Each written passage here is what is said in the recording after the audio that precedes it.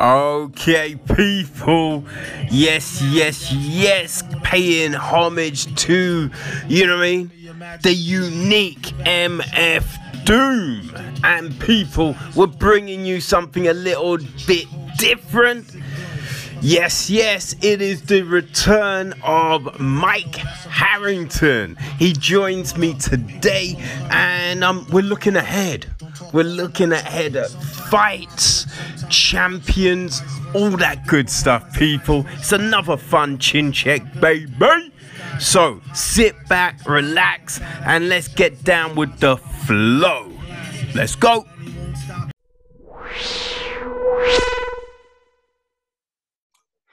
Okay, people, we are back with another chin check, and we've got Mike Harrington back in the house.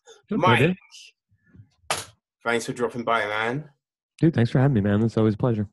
Cool. So, last time out, we just had submissions to cover. I think that was all that was left, yeah. You did a pretty good job last time. Yeah, we did cover pretty much everything, right? So, man, trying to remember all those friggin' submissions from, this past year. I guess some of the ones that jump out, obviously, are the most recent situations. So we got Davison Figueiredo against Alex Perez in his first title defense at UFC 255. Glover Teixeira over Thiago Santos at UFC on ESPN 17, where he got a rear naked. Dude, the Brazilian zombie. Yeah. Glover is just, man, he's been on a tear this year. He really has.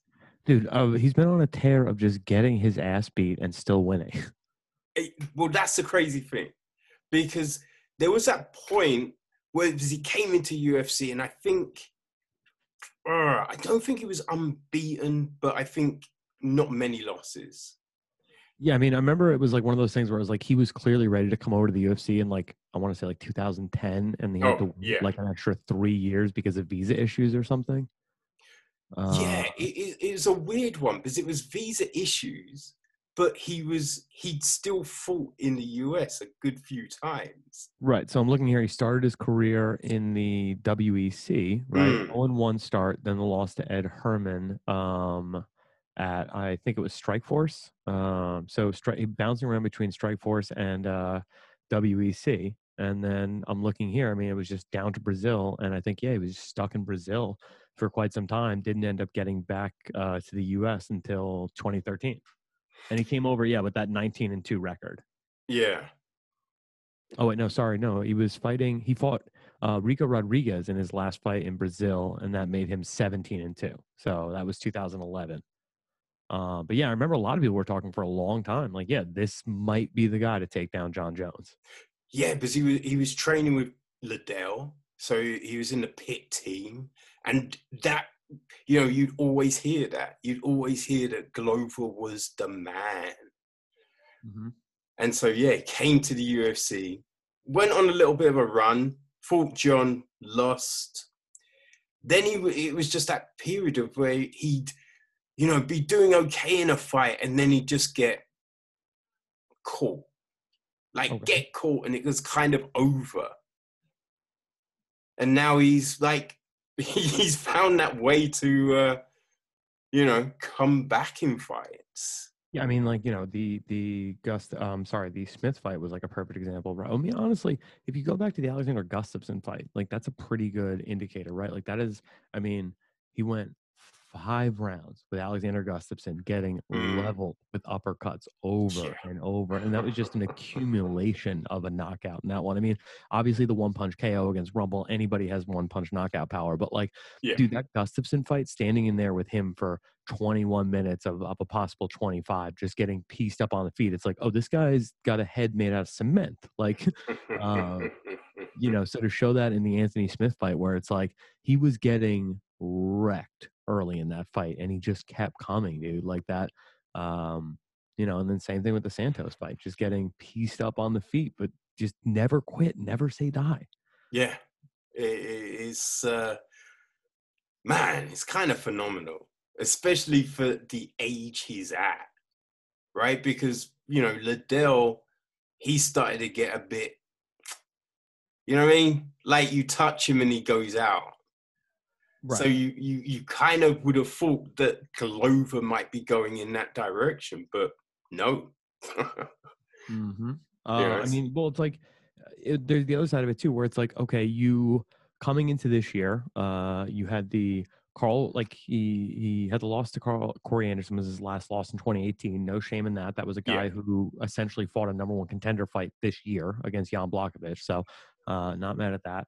Carl Roberson got the win there. I genuinely don't remember that. Yeah, I don't remember that fight really at all. The Kudalaba fight, I for sure had picked Kudalaba in that fight. The Nikki Thrills fight, like that was a split decision. So it's like, who knows on that one. But Anthony Smith was certainly picking Anthony Smith. Thiago Santos certainly picking Thiago Santos. So it's like at every single turn, he's, beating the naysayers and the critics. So it's pretty awesome seeing where Glover's at, where going from last year where he's fighting Nikita Krylov to a split decision versus now where it's like Dana White's like, yeah, he probably should be the number one contender, but we're going to screw him over in favor of Izzy. Yeah. Yeah, it's a tough, but I kind of feel that Glover, after all the damage he has taken in those last few fights, sitting a few months out wouldn't necessarily be the worst thing. Yeah, that's fair. But yeah, it'd be interesting to see what happens in that situation. Yeah, I mean, I'm looking at it now. So it was 6 months between the Anthony Smith fight and the Thiago Santos fight. So we get another 6 months, and he fights again in May. I'm not mad at that either. Yeah. Yeah, because I don't know if we would get Glover in, February, March. I don't know if he'd do that quicker turnaround, So kind of having Izzy against Yan kind of makes sense. Yeah, that's fair. Yeah. UFC 254, right? Khabib Gaethje. The Khabib just wrapped Gaethje up in that rear naked. Whew. Like he nearly had him at the end of the first round, and then the second round, it was over. Right. I mean, that there is something about it. And this is something that I've always respected about Holly Holm, something I certainly respect about Bisping, that idea of I'm not tapping out. You're going to have to separate me from my consciousness. You know what I mean? I will die rather than submit to another man. Yeah, it is definitely a gangster way of going out. For sure. And you kind of feel that Khabib, you know what I mean? He took the nice option in that fight, right? Because Gaethje was just like, I'm not going to tap. He can break my arm. I'm not going to tap. So he was just like, all right, I'll just put him to sleep instead. Well, that's an actual thing that did you hear Khabib's quote on that? Yeah. I mean, he said his mother and father were in the crowd. I did not want to maim their son in front of him. That's the scariest thing I've ever heard in my life, dude. That is terrifying. Yeah, and I think with some people, you put it down as hyperbole, right? You think, he's just saying it for the quote. But with Khabib, you believe it. You go, yeah, no, that's what he did. Yeah, 100%. I think that man could do pretty much whatever he wants, whenever he wants. So, God bless him. Yeah, indeed, man. So on the same card, we had Shavkat Ramonov.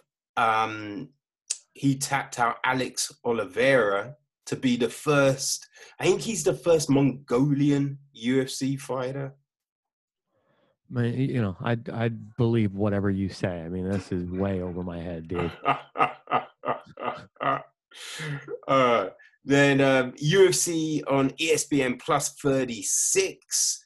We had Mackenzie Dern against Randa Marcos. So Dern got the nice sub in that fight. Sick. UFC on ESPN plus 30. Ariana Lipski with the, I think it was like the leg lock, the horrible leg lock against Luana Carolina that I think crippled her leg. Ugh, that was just nasty. A little rough to watch. Yeah. Yeah, I mean, I'm looking here. The only one, if I'm gonna go with a chick, I think, you know, the while that was pretty brutal, I mean, Mackenzie Dern pulled off the first leg lock submission in women's MMA history. So it's like, if we're going with a women's leg lock finish, you kind of got to go with the originator, no? Yeah. Yeah, I'd say that. She did wrap up Hannah Cipher pretty nicely. You know what I mean? Yeah. And it's like, I mean, Which, you know, and it was interesting to me in that fight, Hannah Cipher actually looked pretty decent on the feet against Dern, and then she oddly decided to just walk into, like, she knocked her down, or maybe Dern pulled guard, but she like just walked into her guard, and it was like, no, you're done, kid. I forget how they got to the guard, but I do remember that there was a moment where Cipher could have stepped out. Yeah. Could have stepped out, but she did not. Unwise. Yeah, it's definitely been, because Cipher isn't a bad fighter. No. Right? But her last few losses had been due to her ground game. Was it? Wait, what was her last loss? Mallory Martin, I believe. I remember Hannah Cipher has had a pretty fucking rough year, dude. I'm looking at this here. I mean, January gets TKO'd by Angela Hill. Yeah. And elbows on the ground, I believe that was. Right, brutal. Yeah. Then, you know, came back on Fight Island, got knee barred by Mackenzie Dern, came back 2 weeks later. You know, was that on Fight Island as well? No, that was in Vegas, in Vegas, right? Boom, gets caught by Maria Ajapova. And then Mallory Martin again. Yeah. So it's like, you know, submitted 3 times in 4 months over the summer there. That is a rough year for that poor girl. Yeah. If she doesn't get cut, she needs to work on that ground game, because that has been just a horrible, glaring shortfall for her.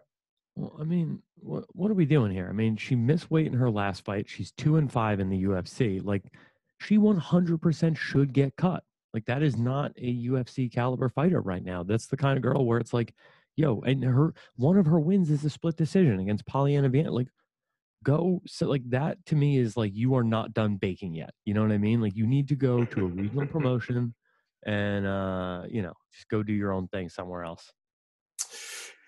Yeah. I mean, it's tough to say, but there are a few fighters like that have probably got to the big show a bit too early in that development. And, you know, stepping aside a minute, you know, recouping, working on those skills outside, it's probably going to be the best thing for them. But whether that happens, who knows, man? Who knows? I mean, well, it's one of those things where it's like, dude, I mean, we saw it with Anthony Smith getting cut by the UFC and then coming back later on. Wasn't the older Russian dude who has like all the, not the Ezekiel chokes. He's got, what the hell is his name? Alexei Olenek, maybe? He's Ezekiel. Is he Ezekiel? Yeah. Okay. Yeah, right. He's the Ezekiel, and the other guy is the Von Pruchok, OSP. Yeah. So, I mean, he was another one who he was, if I'm not mistaken, right? He was an old Bellator guy, and then eventually UFC guy. No, I mean, there is a few examples that we looked it up. We looked it up on BYM not too long ago, where it's like there are these guys who simply, like, you know, they go out there, they hit that regional scene. I mean, dude, Brandon Moreno, perfect example. Got cut by the UFC 18 months ago, and this year is fighting in arguably the fight of the year. you know, Yeah. in the UFC, like getting those couple of fights in LFA, winning that title in LFA, cementing his legacy as one of the best outside of the promotion. I feel like it brings you back in with some hype and people are excited to see you. Oh, no doubt. Like, no doubt. And there's been some older fighters, who we've seen get cut and be out for like 7, 9 years, but make it back, right? And you see those improvements. You definitely see them. So I think now he did win, but someone like Chase Hooper, I I think it would be a decent thing for him to go back to the regionals. Didn't he But just win his last fight though? yeah, it Yeah. was that late submission. Yeah, against Peter Barrett. Yeah, I mean, but his one his stand up was horrible. was it? Like, he was getting pieced up on the feet. Okay. I mean, apparently though, he's heading to Tiger Muay Thai in Thailand. So to work on that striking. So it's like, you know, I mean, why like if you're in that situation where you I don't know, it is weird because it's like there is a certain part of me that's like getting cut by the UFC if you're still that young in your career will only make you I mean, he's the youngest fighter in the history of the promotion, right? So it's like Yeah, being being that young in the promotion like that's you know, getting cut that young is certainly gonna like I feel like light that fire under your ass and motivate you that much harder. But at the same time, it's like being in the UFC, having those three letters attached to your name as a fighter opens doors for you and has guys willing to train with you that, you know, I mean, if you were, you know, some also ran in some regional promotion, they might not return your phone calls. yeah, there is that. There is that. But I kind of feel that he does, like, he works with Askren, he's worked with Ryan Hall. So I think those people would work with him still. But going to Tiger Muay Thai, that's big, Hmm. right? So I think that will definitely be beneficial for him. So if he doesn't take a fight until, say, April, May, right? I think that would be a great thing for him, you know? Yeah, I mean, I don't know. You're coming off a win though. You don't. Well, yeah, I guess if you're gonna go and spend that time there, you've already committed to like doing it for the holidays. It's like you're that's such a long flight. Like you're not going there for a week or 2 weeks. You know, like, spend some time out there. Like learn your shit, kid. Yeah, yeah. Um. All right. I mean, that's. I mean, there was one you didn't have on this list that I really liked for submission of the year. And that was it Jimmy Flick with the flying triangle. Oh gosh, Pretty, yes. pretty badass, dude. Yeah. Yes, because was that the last card or the card before the That was the last last? card of the year. Yeah, yeah. That was slick as hell.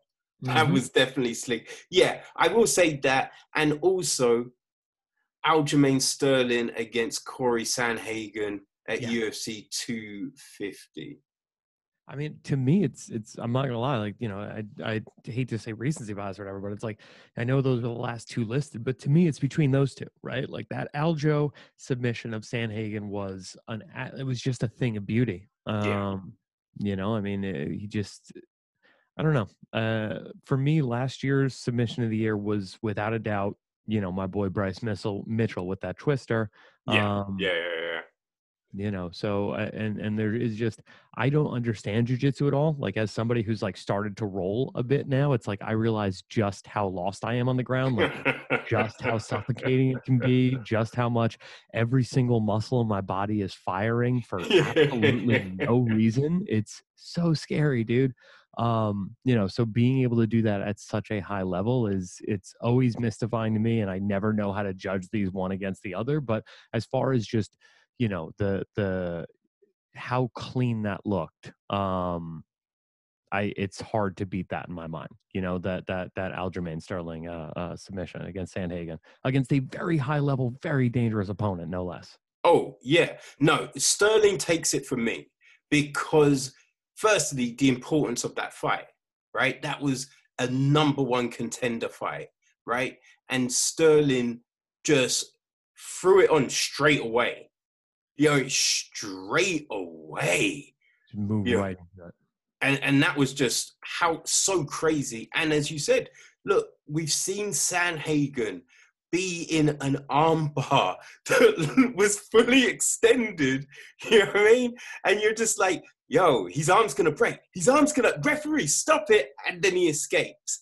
Right? So we've seen him do that. So the fact that Sterling was able to lock that up so fast, whew, yeah, he takes it for me. Mm-hmm. Don't hate it. Cool. All right. Well, I feel that brings us into 2021 right now, right? I'm good. And there are so many big fights that have already been announced, right? We've got Holloway v. Cater as our first main event, and I feel first huge ass fight, right? So we've got that. Now, just like I had down Leon Edwards against Khamzat Chimaev, but yeah, that's not happening. Nah, dude. Of course, dude. We're not allowed to have anything fun in 2020. Everybody knows that. So I think a question is right now, who do we slot in? Because Leon still wants to be on that card. So who do we put? So I'm thinking, I know that apparently, right, I just read this, they are going to move that, like, I guess Leon's not going to be in the main event anymore, because the main event for that fight is going to be Kevin Holland versus Derek Brunson, is what I'm reading now. Oh, they're bringing that forward? Because that fight was talked about for March. So if they're going to make that fight for January, that's pretty. And I kind of feel, you know what I mean? Brunson's last fight was against Shabazian. So he hasn't fought in a minute, right? So, you know, Brunson should be eager to get in there. Oh wait, no, I'm reading this now. Sorry, I that's bad reporting by me. Apparently, they're looking at that for the March 20th card. So my bad. I thought he was. Yeah, I for whatever reason, I thought that was the one that was going to be filling in for the for Edwards versus Chimaev, because they needed a main event there. So yeah, I mean, it will be.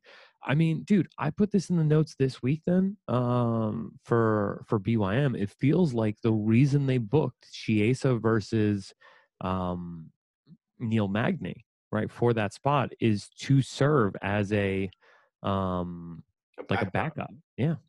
Yeah. Well, I did read that Magny is he's up for it. And if you remember, Magny was the first guy to go, all right, Chimaev, let's go, right? And no one else was answering the call, and Magny came straight for that shit.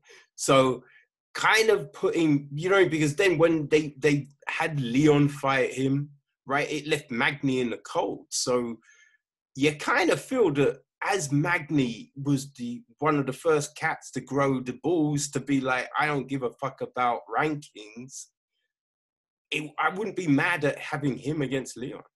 Yeah, but I mean that I don't know, that seems to defeat the purpose for Leon a little bit, you know? Like, so we're looking at this where it's like, I don't know. I mean, I guess it doesn't, in the sense that, like, he needed to take a fight just to get himself back to that number 3 ranking. Yeah. Which is where he's at right now. And then Magny's down the line at number 9. So it's like, yeah, you're going from fighting the number 15 guy to fighting the number 9 guy. But I mean, come on now. I mean, who as a UFC fan is going to put Neil Magny on the, like, I'm hyped to see this guy fight scale above Khamzat Chimaev, you know? So it's like you're taking in my mind, like, Neil Magny is one of the toughest outs in the division, you know? Like, the guys who beat Neil Magny consistently go on to fight for titles, you know? Like, he's that dude. matched up against number 8 Michael Chiesa right now. It's like that is to me that, like I was saying last week, that disrespected veteran title, right? Like guys who've been in the game for a minute, nobody sees them as real title contenders, no matter the fact that, like, I think Magny is on, if I'm not mistaken, he lost that. Didn't he lose to Song Yedong? In a very no. Sorry, No, he beat the Leech, yeah. yeah, he won. And he looked really. I think he lost the first round. If I remember correctly, he lost the first round and then came back and schooled him for the next 2.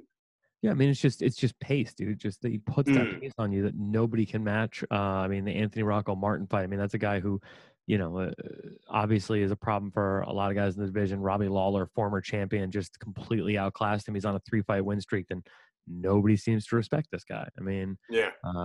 Michael Chase has been in the company since 2012. He won the Ultimate Fighter against Iaquinta, right? It's like you're looking at this now. We're now in 2020. He's an 8-year veteran on a 3-fight win streak. Just beat Carlos Condit, legend. Diego Sanchez, legend. Rafael Dos Anjos, legend.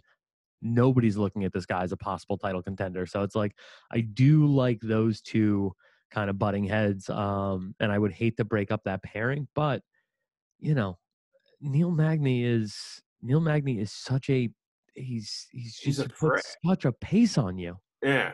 He's right? got that reach, that wiry ass frame. Right. So frame wise, him and Kamzat are kind of similar. Are they? Like, because Kamzat's kind of, lanky and lean. A bit like, I think Magny has got especially 170, yeah. But they're kind of similar. Yeah. I don't know. I wouldn't be mad. Right? Now, Edwards, he called out Jorge Masvidal, but we know that's not going to happen. Well, I mean, for a fight night card, no. Yeah. There's just no way. I mean, Jorge Masvidal last year was he was the biggest pay-per-view draw that there was. I mean, the 1.6 million pay-per-view buys, it beat Conor McGregor, as much as McGregor likes to claim the opposite. So I don't see how you can put him on a free ESPN Plus card. You're just giving away money as the UFC there. Yeah, so. I mean, I could see it as a possibility if you said, right, the winner of this fight fights Usman, or the winner of Usman Burns, right? If you said that, I think Masvidal, because he wants that fight, right? He wants that fight back. So I think if you said that, I think you could make it. But the fact that it's in under a month, no, I don't see that happening. Oh, okay. Well, hold on. This is interesting. Now, I just want to point this out. McGregor posted a thing that says he was paid or collected reported buys for UFC 246 was 1.35 million versus Masvidal and Usman, who came in at 1.3 million. So technically, okay. he is looking at that being like, yeah, I mean, I sold a little bit more than Masvidal, but one way or another, like those two are your two biggest stars right now, beyond a shadow of a doubt. So it's like I don't care if it's going to get you a title shot. I don't care. Like you're not going to give up that kind of money to, Masvidal's getting a piece of the pay-per-view pie no matter what right now, where he's at. You can't give up that kind of money, especially that late in Masvidal's career, to take a free fight against a very game contender on a fight night card, So if they moved, now here's the thing, right? If they moved Leon Edwards versus Masvidal into a 5-round co-main event slot before Conor and Poirier, and they gave Masvidal a piece of that pay-per-view, that would be, it would be, it's a 2 million pay-per-view buy maybe, but it's like, are the UFC really going to use their two biggest bullets on the same card? No. So what are we doing? Yeah, it's a tricky one. I kind of feel that possibly Edwards isn't going to fight on that card. Well, I mean, let's see here. Let's look at the UFC rankings for I mean, you got Gilbert Burns, who's slated to fight Usman, so that's not happening. Covington, No. why not? I again, no. I think he's a big name, a big draw, right? He won't step to a fight night. He'll be like, pay me the money, I'm pay-per-view, I sell fights. No. Is he? Yeah. I mean, his only big seller was, the Kamaru Usman fight. Kamaru Usman versus Colby Covington. I'm just going to look up the pay-per-view buys on that one right now, because I think that is, so UFC 245 pay-per-view buys. I mean, like his last fight was on ESPN Plus. The Tyron Woodley fight was on ESPN Plus. So, what are we doing here? Clearly willing to fight on ESPN Plus. I mean, the Robbie Lawler fight is the worst. It's the worst ratings in the. I'm reading a thing from Bleacher Report saying, he's the worst. He's just not a big draw right now. I mean I think in his head he thinks he's bigger. Okay, but I mean, he's a realist, right? Like, he knows what he's doing. All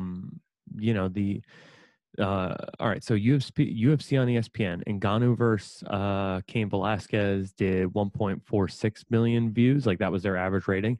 Covington versus Lawler, 680,000. Like, it's below Dos Anjos versus Edwards, below Barboza versus Gaethje. Like, it's not his, he just doesn't translate to it. No. Like, he just doesn't translate to buys. And I think there is that side of him where he looks at it and he's like, I mean, that's why he took, I think, the fight against Tyron, which was like the fight he was looking for a couple of years. He said was going to be the biggest selling thing, blah, blah, blah. It's like, all right, you took that fight on a fight night, dude. I think you could possibly get that fight, but you'd have to move it back a bit. I get it. I just don't see him taking a fight on the 20th of January. If you moved it back, maybe, but I don't see him jumping in at the last minute. Like, he definitely should. I mean, that definitely would help him if he did. But yeah, I don't know. I might be wrong. I just don't see it. Yeah, maybe. I mean, I don't know. There is like a certain thing of it though, where it's like Colby Covington going out there to fight a black dude who's British, right? Like, in a foreign country, like, that lines up with everything Colby Covington represents, like, there's just something about that where it's like, I mean, look, if we were going to have one guy go do it on 3 weeks notice, it would be like the most racist son of a bitch we have. I don't know. There's something about it to me where, like, that clicks in my head as a promoter, as like a whatever. Like, it's just, I don't know. It works for me. I don't know. I wouldn't say Kobe is racist. I mean he's just dumb. No, I mean, dude, after what he said against Brazilians. Oh, well, I mean, he said the thing again, but remember, he did say that trying to keep his job because he'd been told he was getting cut. Okay, but I mean, I've watched Conor McGregor go out and cut promos against RDA without ever like and make fun of the Brazilians, make fun of Jose Aldo, and like never cross that line where I was like, oh, Conor's being racist. You know what I mean? Like, I definitely hit that with Colby a number of times. I'm just like, what are we doing here? Yeah, but remember the levels, right? Covington's trash talking is pretty basic. It's not that smart. It's not that deep. He thinks he's great at it, but it does come off as a WWE Next fighter. Fair. But I will say, that card, we've got some great fights on that card. So, you've got, as you say, Chiesa against Magny. You've also got Carlos Condon against Matt Brown. I mean, god damn, that's a great fight. If it happens. I mean, I think that fight's been booked like 4 times. Yeah, it definitely has. But fingers crossed, nothing's come up that they're injured yet. So I'm hoping. Yeah, I mean, I remember I was like, I'm friends with Mickey because I trained down at Gracie Jiu Jitsu in Spartan, New Jersey, and like I remember hitting him up, being like, "Yo, Condit looked kind of good," and he's like, "I was doing other stuff, like I was busy, I didn't get a chance to watch the fights. Like, what do you think?" And I was telling him, I was like, he showed up, he looked kind of like the Condit of old, you know, like it was a gutsy performance against you know. Not and also ran, you know, and he's like, oh, it's good to just see him be able to like make the walk, you know, to the octagon. Because if you remember, Mickey was slated to fight him at one point, Matt Brown was slated to fight him a number of times, like, you know, so there has been a bit of you know, stalling to the return of Carlos Condit here. But if that fight gets off the ground, I mean, my God, dude, I mean, how great is Matt Brown? Just how great is the Immortal One, dude? Matt, that elbow he hit Diego with was that's the epitome of violence right there. Dude, I mean, talk about, like, I will still, but you want to get fired up? You want to get fired the fuck up? Go watch the Eric Silva fight, right? Like that era, right when GSP retired, to me is the most fun welterweight ever was, right? Like between Johnny Hendricks, Matt Brown, Robbie Lawler, Rory McDonald certainly in the mix, Wonder Boy in the mix. You know, like welterweight was, you know, GSP had essentially cleaned out the division, and that new crop, right, who was just targeting GSP and GSP alone for like a 3 to 4 year window as like the man to beat.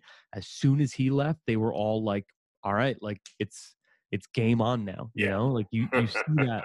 Like I feel that way about light heavyweight right now, you know, like Alexander Rakic coming up, Thiago Santos, Glover Teixeira, Anthony Smith, like all of those guys are fun fights. You know, where it's like, oh, these guys are going to get to fight each other now because they're not just holding on and waiting for their shot at John Jones, you know? Yeah, it definitely makes things interesting.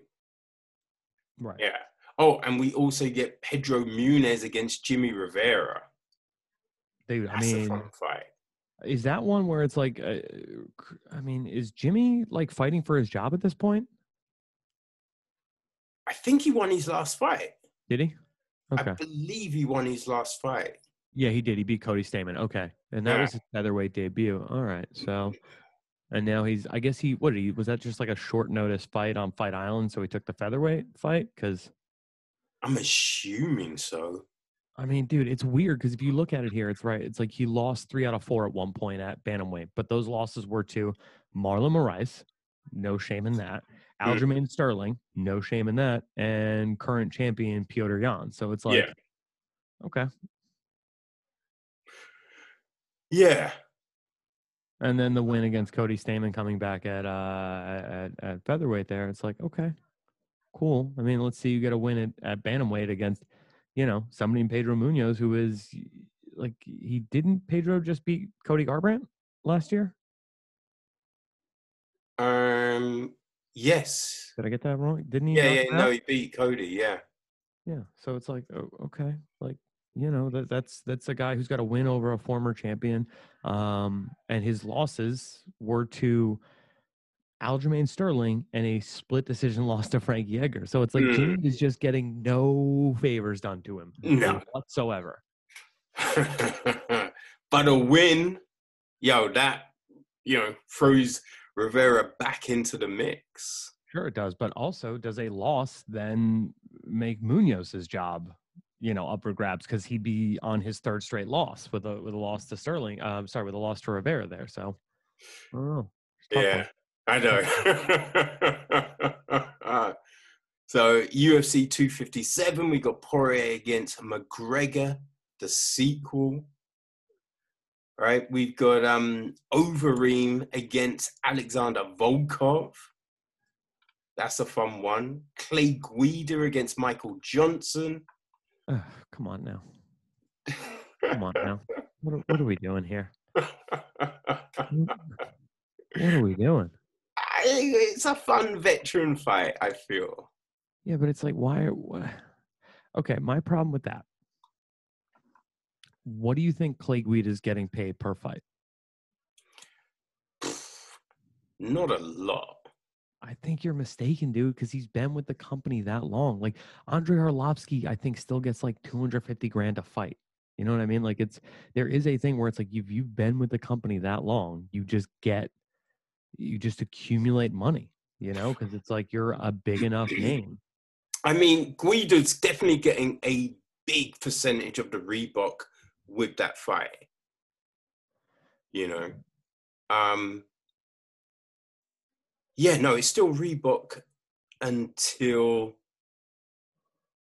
is it March? Is it March? I thought it was January they were switching over. I can't remember when. Okay, so okay, this is UFC 237, which was still quite some time ago, right? That was Rose versus Andrade. That's the night that Anderson Silva hurt his leg kicking Jared Cannonier. And Volkanovski fought Aldo to get himself a title shot. I mean, that night, like Clay Guida, okay, 59,000 a show, 59,000 a win, 20,000 fight week incentive. So it's like, that Reebok money, who cares, right? That's not like coming out of anybody's pocket. That's just sponsorship money that was already dedicated into a giant pot. He's getting paid the same thing as Jose Aldo, but it's like, you're getting 60 grand just to walk in the door, where these new fighters who are like Clay Guida is never going to be a UFC champion. No. You're getting 60 grand for a fight where the youngest guy on the card who could be a future champion is on a, 10-10 contract, like 12-5, 12-5, 15-15. It's like, all right, if this guy wins his fight, he's making, if a guy wins his fight at 15-15, he's making 30 grand, which is still 20 grand less than Clay Guida, who we know will never be a UFC champion. What are we doing? All right, but this is the thing with that, right? Guida's been in the trenches for a long ass time, So these newer cats, right? So they may have come from the Contender Series, maybe something else, right? So they've possibly had 2-3 fights in the UFC, right? So I think they then look at, if you're a 15-15 fighter, you're on your third fight in the UFC. You're on your third. You've won your first 2 fights in the UFC because that's how the pay grade jumps up. So if you're 2-0 in the UFC, your third fight is for 15-15. Yeah. So they're looking at cats like Guida going, okay, right? I'm aiming for that shit. So if they win their fights, they can renegotiate that contract. You know what I mean? And get more. But if they start off at, I don't know, 40-40, right? So there's definitely going to be some people. There's some people who are like, yeah, I'm just happy to be in the UFC, which is fine.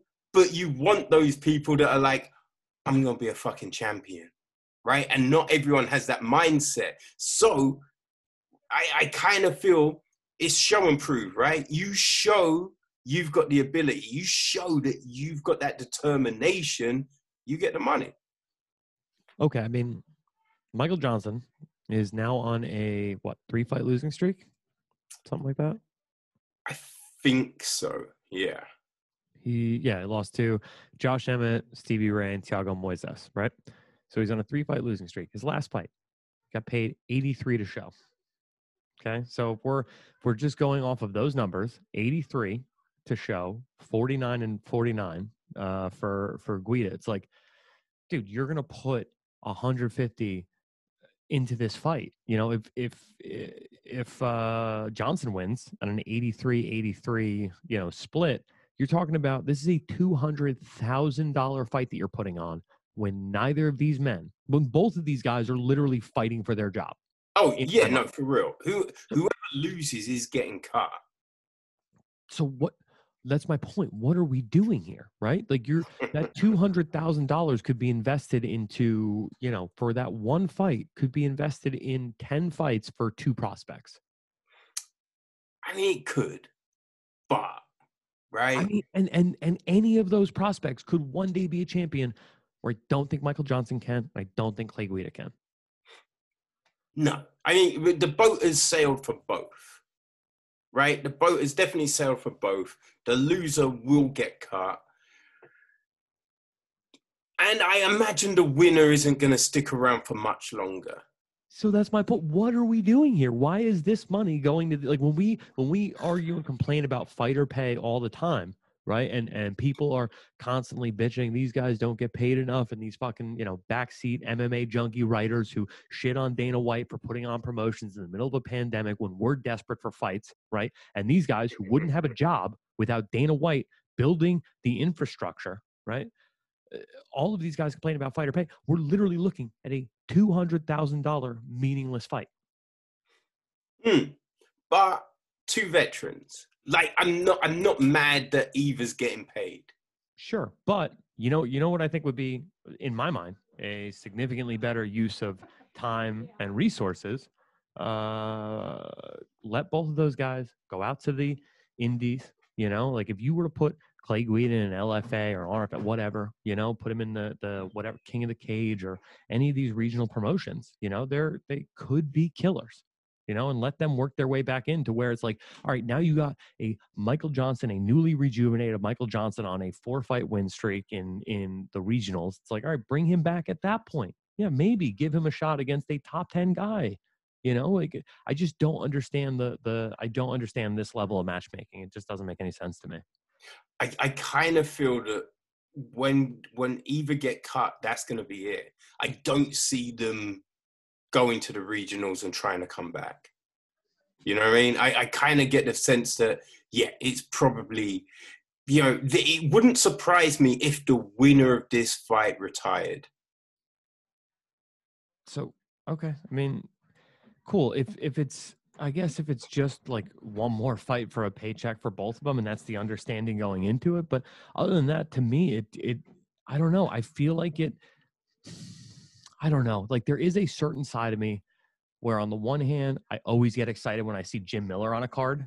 Like just there's something in me where it's like, man, that's Jim Miller coming out there. Like anything can happen. But like, I don't know. Like this isn't 2012 anymore. Like we do kind of got to move on. That new crop needs a chance to shine. And when we complain that there's not enough stars in this sport, well, I mean, are we really investing the money to find stars, or are we taking care of, the guys who've been there for years and years? It is difficult, to speak so heartlessly about somebody like Clay Guida, who has certainly, put on some, incredible fights and, but like even what's Clay Guida's biggest win in the UFC? Beating Anthony Pettis?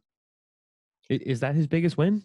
I mean, that was a guy who was the WEC champion, was supposed to be fighting for the UFC title if Frankie Edgar and Gray Maynard didn't fight to a draw. And he got the win against the guy who everybody had penciled in as the next 155-pound champion.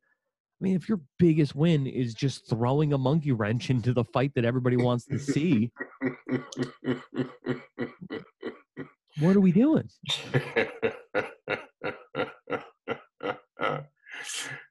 Yeah, but I don't know. We'll give him what I imagine, right?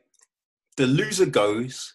The winner, if he doesn't retire, he gets fed to an up-and-comer, right?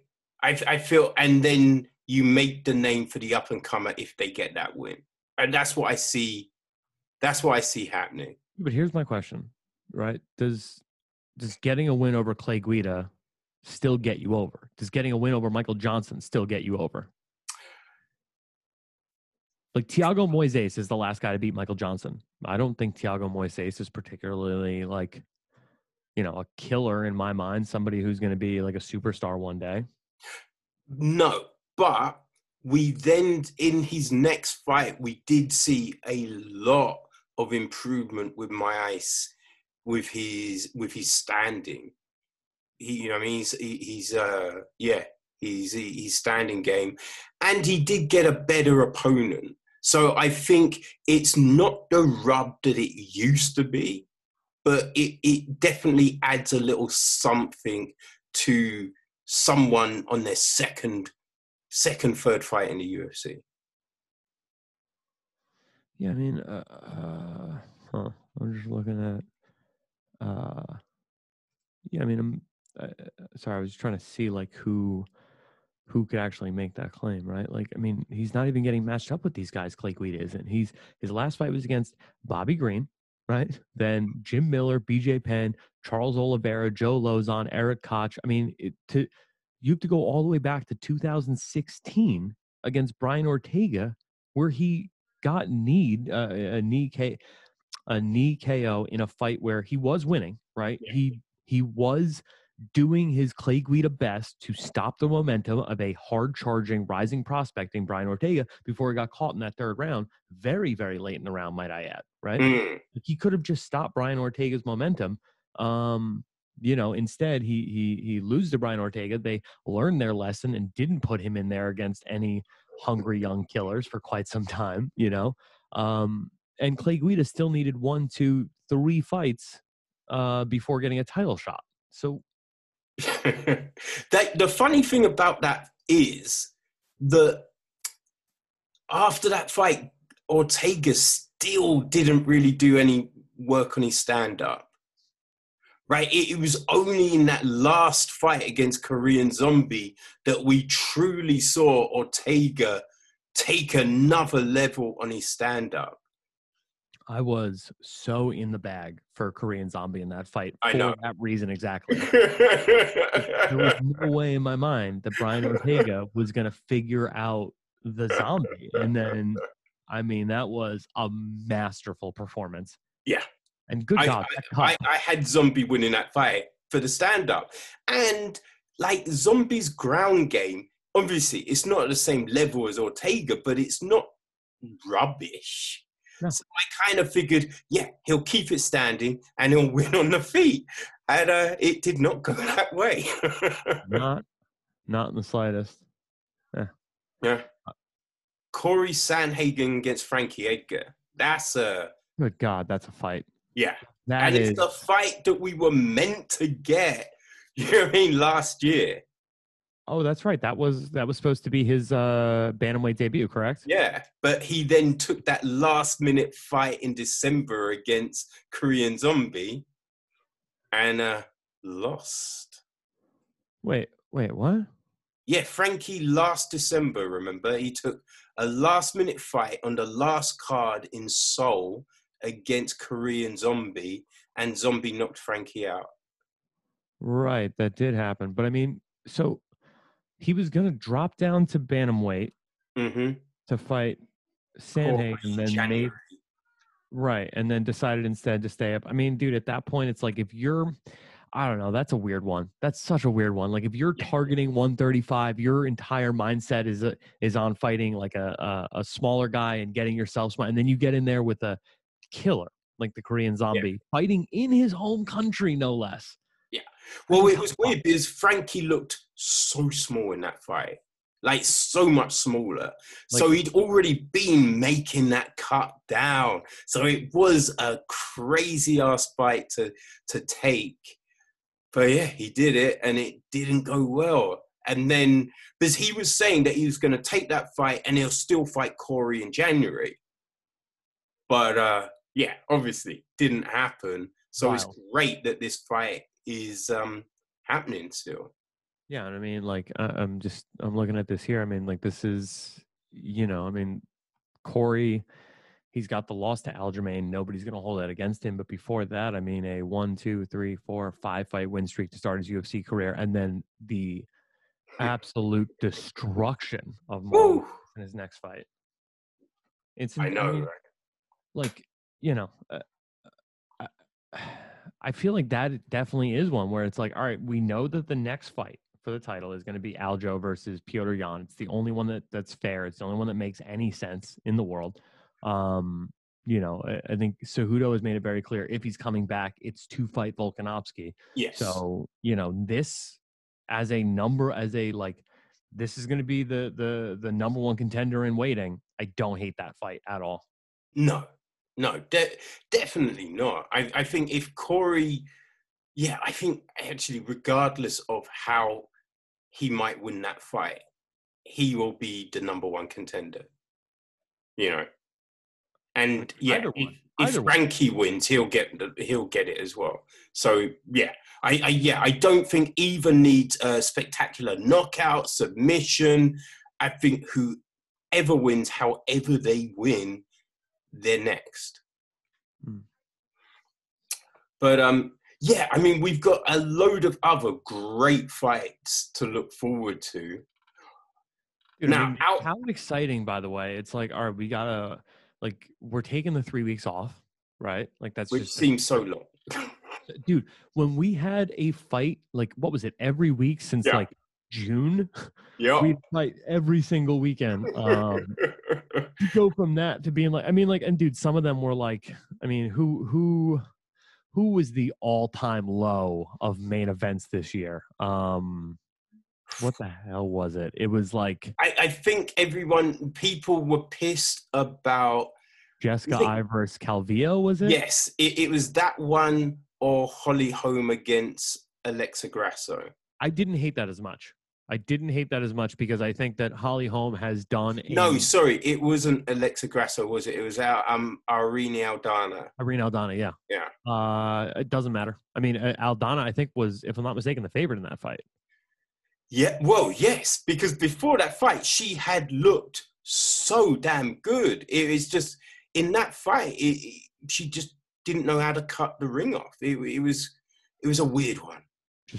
Just completely following at every turn. Like, it was, it reminded me a little bit of Holly versus Valentina. You know, remember, like, when Valentina was just able to piece up Holly on the feet, and Holly could not figure out a way around it. But I mean, yeah, I think the Jessica Eye versus Cynthia Calvillo. I mean, dude, let me just read this card off to you, okay? I mean, my boy Marvin Vettori fighting Carl Roberson in a grudge match as literally the only good fight on that card on paper. Then you got Charles Rosa, a guy who was beaten so severely by Bryce Mitchell that I'm surprised he still has a job. Andre Touchy-Feely getting, if I'm not mistaken, his first No, it wasn't. No, I was thinking of Bruce Leroy is the one who got his first 2-fight win streak together this year, which is crazy. It was either first 2-fight or first 3-fight win streak. Like, it was, it's pretty nuts that you've been in the UFC that long, and that's, where you're at. Yeah, this is driving me crazy now. Oh no, Alex Caceres 3-fight win streak. First 3-fight win streak in the UFC, having been on the UFC roster since his 8th professional fight in 2011. You can never put together a 3-fight win streak. Is crazy to me. But I mean, that whole fight card was, Andre Fili versus Charles Jourdain, split decision. I mean, Jordan Espinosa versus Mark De La Rosa, Hannah Cipher. Tyson Nam getting the knockout early on in that card was the only highlight of it. That was the first fight, wasn't it? Tyson Nam. It was the second fight. The first fight was Christian Aguilera versus Anthony Ivy. So you had that. That was a stoppage as well. Yeah, right. Those two finishes, and you're like, oh shit. and then Julia Avila versus Gina Mazzani, again, another 22-second TKO. Right? I remember as soon as those fighters were walking out, like I told my roommate, I was like, yeah, I'm gonna go grab a shower. It's 2 chicks fighting. It's gonna be a 15-minute split decision. I get out of the shower and he's like, nope, dude, you missed it. 22-second knockout. I'm like, you're fucking with me. Harrington, the sexism right there. Damn it. To be fair, if you want to make money betting MMA, just women's MMA overs, dude. Over 2.5 rounds in women's MMA, you will cash that 8 out of 10 times. It's, there's a reason there's usually so much juice on those propositions. But yeah, not many have got the knockout power. Right. So, and the ones who do rise to championship status for a reason, your Jessica Andrades, your Valentinas, your, like those are killers, and they're the gap between the elite at women's MMA versus the also rans is so much greater than, men's champion. Like, I think on any given day, on the men's side, a lot of the top 10 would have a shot against a lot of the champions. I don't feel that way about women's MMA. No, women's MMA is kind of like, I don't know, what would you say, 2008, 2010? That's fair. For the men's kind of thing. Yeah, I mean, It's yeah, I kind of mean, like that, developmentally wise. yeah, I mean, maybe even a little bit further back. 'Cause if you think about it, right? Like the UFC itself starts in what, 1994. Yeah. You know, so that gap, right, between 94 and 2008 is, you know, 14 years. That's significant. I mean, I can't remember like high level women's MMA, UFC level women's MMA didn't start until what, 2011, 2010, something like that. Yeah, I want to say something like that, right? Was Ronda Rousey was the first. No, it was Yeah. Misha Tate versus Katzengana, wasn't it? What was the first? No. No, it was Liz Camouche, Rousey. I think Yeah, that yeah, was yeah. the first. Yeah, you're correct. UFC 257. That was 2013. Mm. Oh, you know, I mean, we're talking you're 7 years into having women's MMA in the UFC at the highest level. Before that, your Strike Forces, your Invictus. But I mean, you're not, Ronda's career didn't start until 2011. I mean, you can go back a little bit further than that to the Gina Carano's of the world. But like realistically, yeah, I mean, you're not even at that 14-year mark to compare it to 2008 MMA, like when, you know, Liddell was running crazy and, you know, like you just haven't hit that level yet. And I feel like Nunez is really the first of that new breed, where, you know, since she's been training, that path to high level MMA and actually being able to make a career out of this has existed. Yeah, Nunes. I'd say Wiley. You know what I mean? You've got people like that. I think an issue is it's the cards, right? Because you think UFC, you've usually got 2 women's fights, oftentimes 3 women's fights on the cards. But you look at other promotions, it's not like that. So unless they're fighting in something like Invicta, an all-female promotion, they're struggling to get those opportunities. So I think the development of the game, it's, yeah, just, you know, it is where it is. Yeah, I mean, it certainly is progressing. And I mean, you know, to see somebody like Wei Li coming out of China where it's like, oh, this is arguably the best, you know, I don't think it is arguable at this point. She is the greatest Asian combat sports performer that there is, you know, like there's just like relative to the rest of her division, you know what I mean? Yeah. Like for sure, Korean Zombie is up there, but you know, you're not going to compare you know, him to the greatest of all time at featherweight. You know, I mean, she is up there as, you know, you're looking at her like, oh, this is a chick who for sure could go down as the greatest strawweight of all time. There's no doubt in my mind. She has that pedigree. You know, and she has certainly the win over Andrade, the win over Joanna. What do you think about this, by the way? The Rose Namajunas getting snubbed for the title shot for Carla Esparza.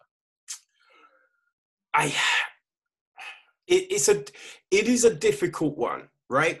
Because I remember when the pandemic hit and a load of fighters said, I don't feel comfortable with fighting, right? They said it at the beginning, and then a few months in, it's just like, I can't believe I can't get a fight. What's going on? That person's above me. How's that person above me in the rankings? And it's just like, yo, son, you said you didn't want to fight yet, which no one's faulting you for, right? So I think sometimes we get that. So I would, it's hard to say, right? Because you know Rose, like she struggles with the mental side of the game at times. Yeah. And I think because, you know, with the pandemic, I think she lost a few family members. Did she really? Yeah, I think if I remember rightly, yeah, I think more than one family member died. Yeah. And I think possibly there might have been a thing where maybe she was just like, I don't feel comfortable fighting just yet. Right? And so it's kind of like, well, we need to book this fight. You've said you don't want to fight quite yet. We're going to give it to Carla. And they're saying, no, she wants to fight, but it's like, but when? And I think it's a lost in translation kind of thing, you know.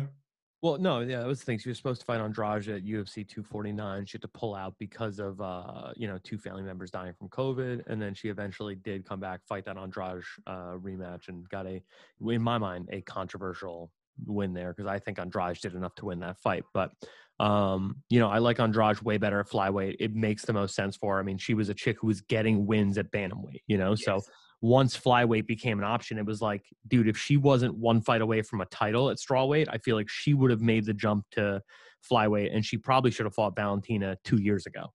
Like that's just the trajectory of that. As far as like the two best girls at around that weight class, it's no doubt in my mind, it's Andrade and Valentina in some order. So I am very excited to see those two fight. That's probably, I don't know.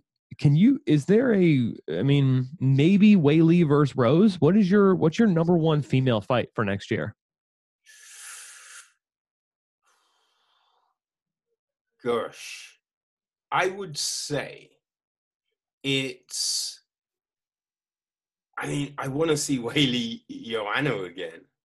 Really? I thought, as I said, look, I thought Joanna did enough to win that fight.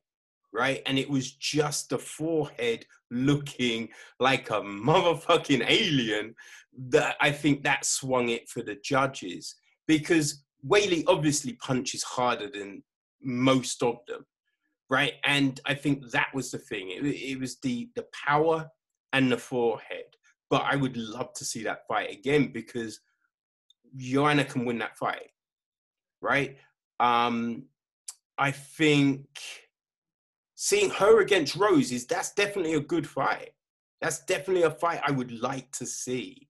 So I think it's between those. I think Carla's good, right? Because Carla is I think you discount her, but her wrestling is great. But I think if she gets hit by one of Weili's, she's going out. That's been my feeling about Carla for years. Yeah, because we saw Carla get pieced up by Joanna, and Joanna doesn't knock you out, right? And I think Carla could get knocked out by Weili, but her wrestling is legit.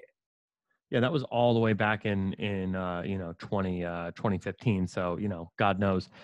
One other name, by the way, this was like the heir apparent, by the way, at strawweight. Somebody who we thought was fighting, a title eliminator against Nina Ansaroff at UFC 238 all the way back in June of 2019, and that's Tatiana Suarez.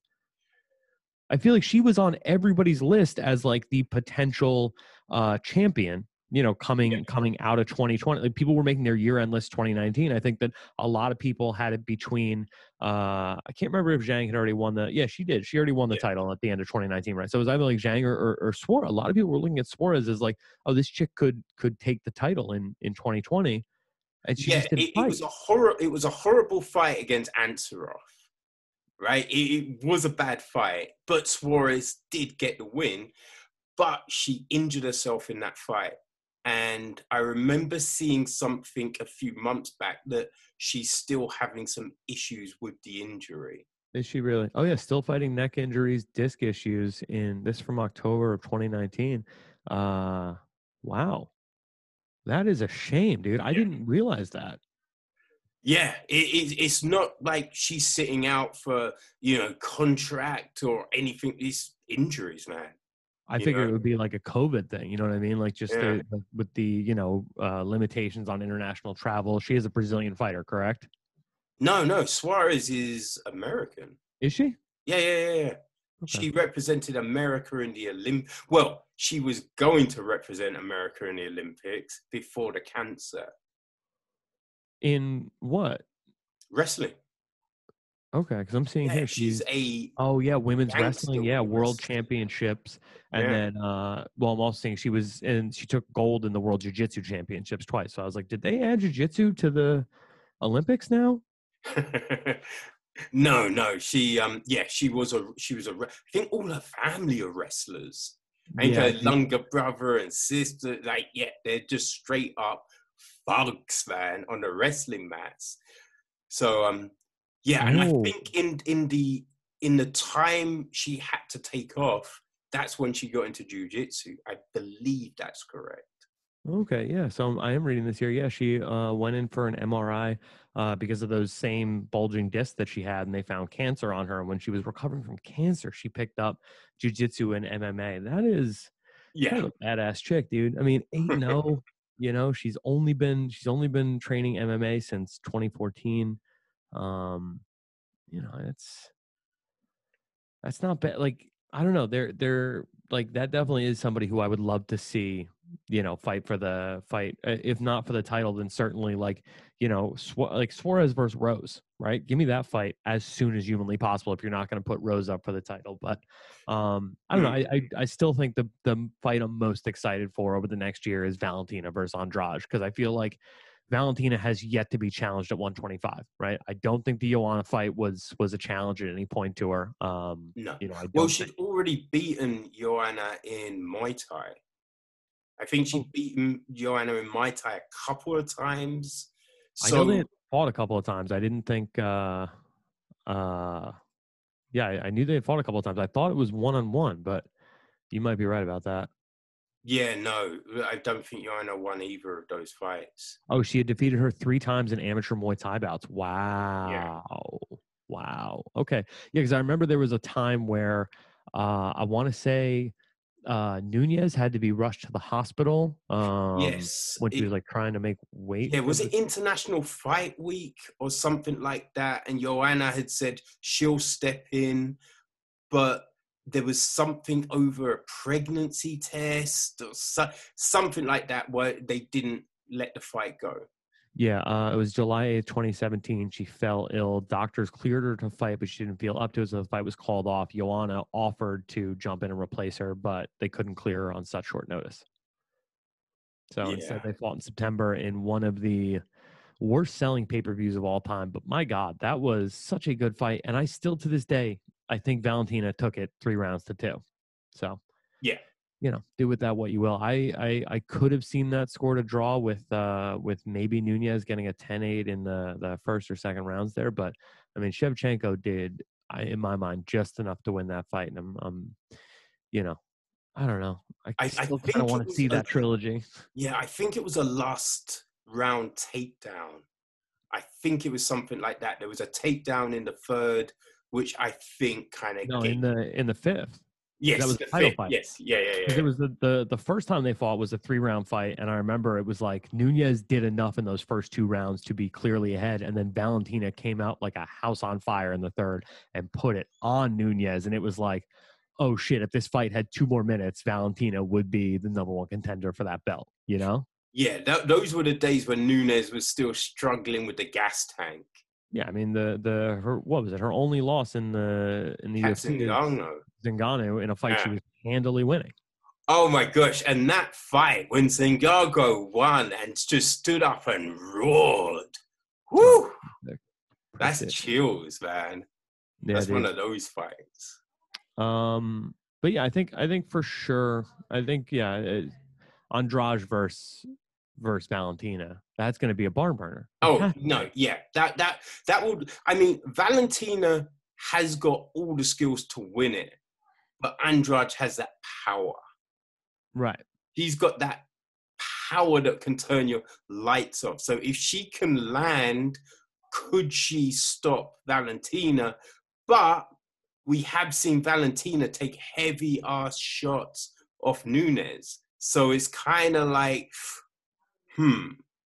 what's going to happen? Like, right. Valentina should win, but it's not necessarily a given. Yeah, I mean, we just saw Maya like look as good as anyone has against Valentina at flyweight, largely because she was just, you know, if I'm not mistaken, that fight was mostly because Maya was just committing to her wrestling, no? Yeah. So, I mean, somebody like, you know, Andrade, who can wrestle fuck anyone, who already has a win via like suplex into head slam, like, you know, like clearly somebody who has the wrestling chops to you know, certainly slow down Valentina. So, you know.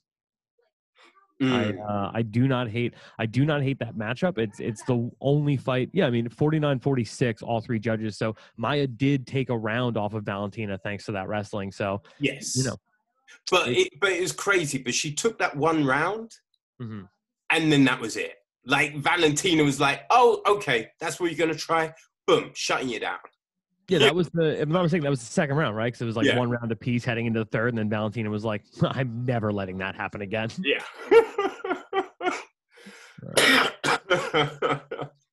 All right. So I only have a few minutes left here. You want to give these predictions for champion of every division for next year? Oh shit! Yes. Does that work for you? Let's jump on that, man. Okay. Sorry, I got a bunch of people who just walked into the room. I'm gonna kill this for a sec. But if you want to just tee up the segment. All right. So yes. Now going into 2020, our champions at flyweight, we got Davison Figueiredo. At bantamweight, we got Peter Yan. At featherweight, we got Alexander Volkanovski. Right. So at lightweight, well, right now it's Khabib. Who knows what's happening with that situation? I think we're going to get some clarity soon. At welterweight, we've got Kamaru Usman. At middleweight, we got Israel Adesanya. At light heavyweight, we got the Polish Hammer, Jan Blachowicz. At heavyweight, we got Stipe Miocic. Now, with the ladies, at strawweight, we got Weili Yang. At flyweight, we got Valentina Shevchenko. Then at bantamweight and at featherweight, we got Amanda Nunes. So, who out of all of those people are retaining those belts? And if they don't retain those belts, who's going to take them? All right. So you want to start? You want to start at the bottom, work our way up? Yeah, why not? All right. I mean, Figueiredo. I mean, the only way I see him losing that belt is if he decides to go up to bantamweight. Like I'm looking at the list here: Pantoja, Royval, Bontren, Kai Kara France, Matt Schnell, Askarov, Benavidez, obviously Moreno. No one I see in there who is a real threat. I mean, Figueiredo was in the hospital until 2:00 in the morning, fighting on 21 days' notice, right? And Moreno still needed to do everything he possibly could and catch a foul to get a draw. I mean, yeah, but remember, Moreno did fuck his arm up, right? So, I don't know. I think the second fight will be close. I don't think it's a given that Figueiredo wins. Now, the one thing that you might have to think about is the Stipe Cormier situation, because Stipe, remember, he just taken all those heavy shots off Ngannou. So would he have been knocked out by Cormier if he hadn't just been coming off of that fight? So in the second fight, after taking those heavy shots, will Moreno be more susceptible to a knockout? I mean, I don't know how he couldn't be. I mean, clearly the kid's got a head made out of cement, but I mean, Figueiredo through the kitchen sinking, you know? So certainly that is going to do some damage to your chin long term. Yeah, for real. So you think the Figueiredo stays a champion throughout 2021? Like I said, the only thing I see standing in his way is if, you know, he makes the jump up to bantamweight. But even if he does, I don't feel like there's enough interest in that division outside of Figueiredo or enough, you know, of a no doubt or number one contender, assuming, of course, Figueiredo wins the rematch with Moreno, which I think he will handily.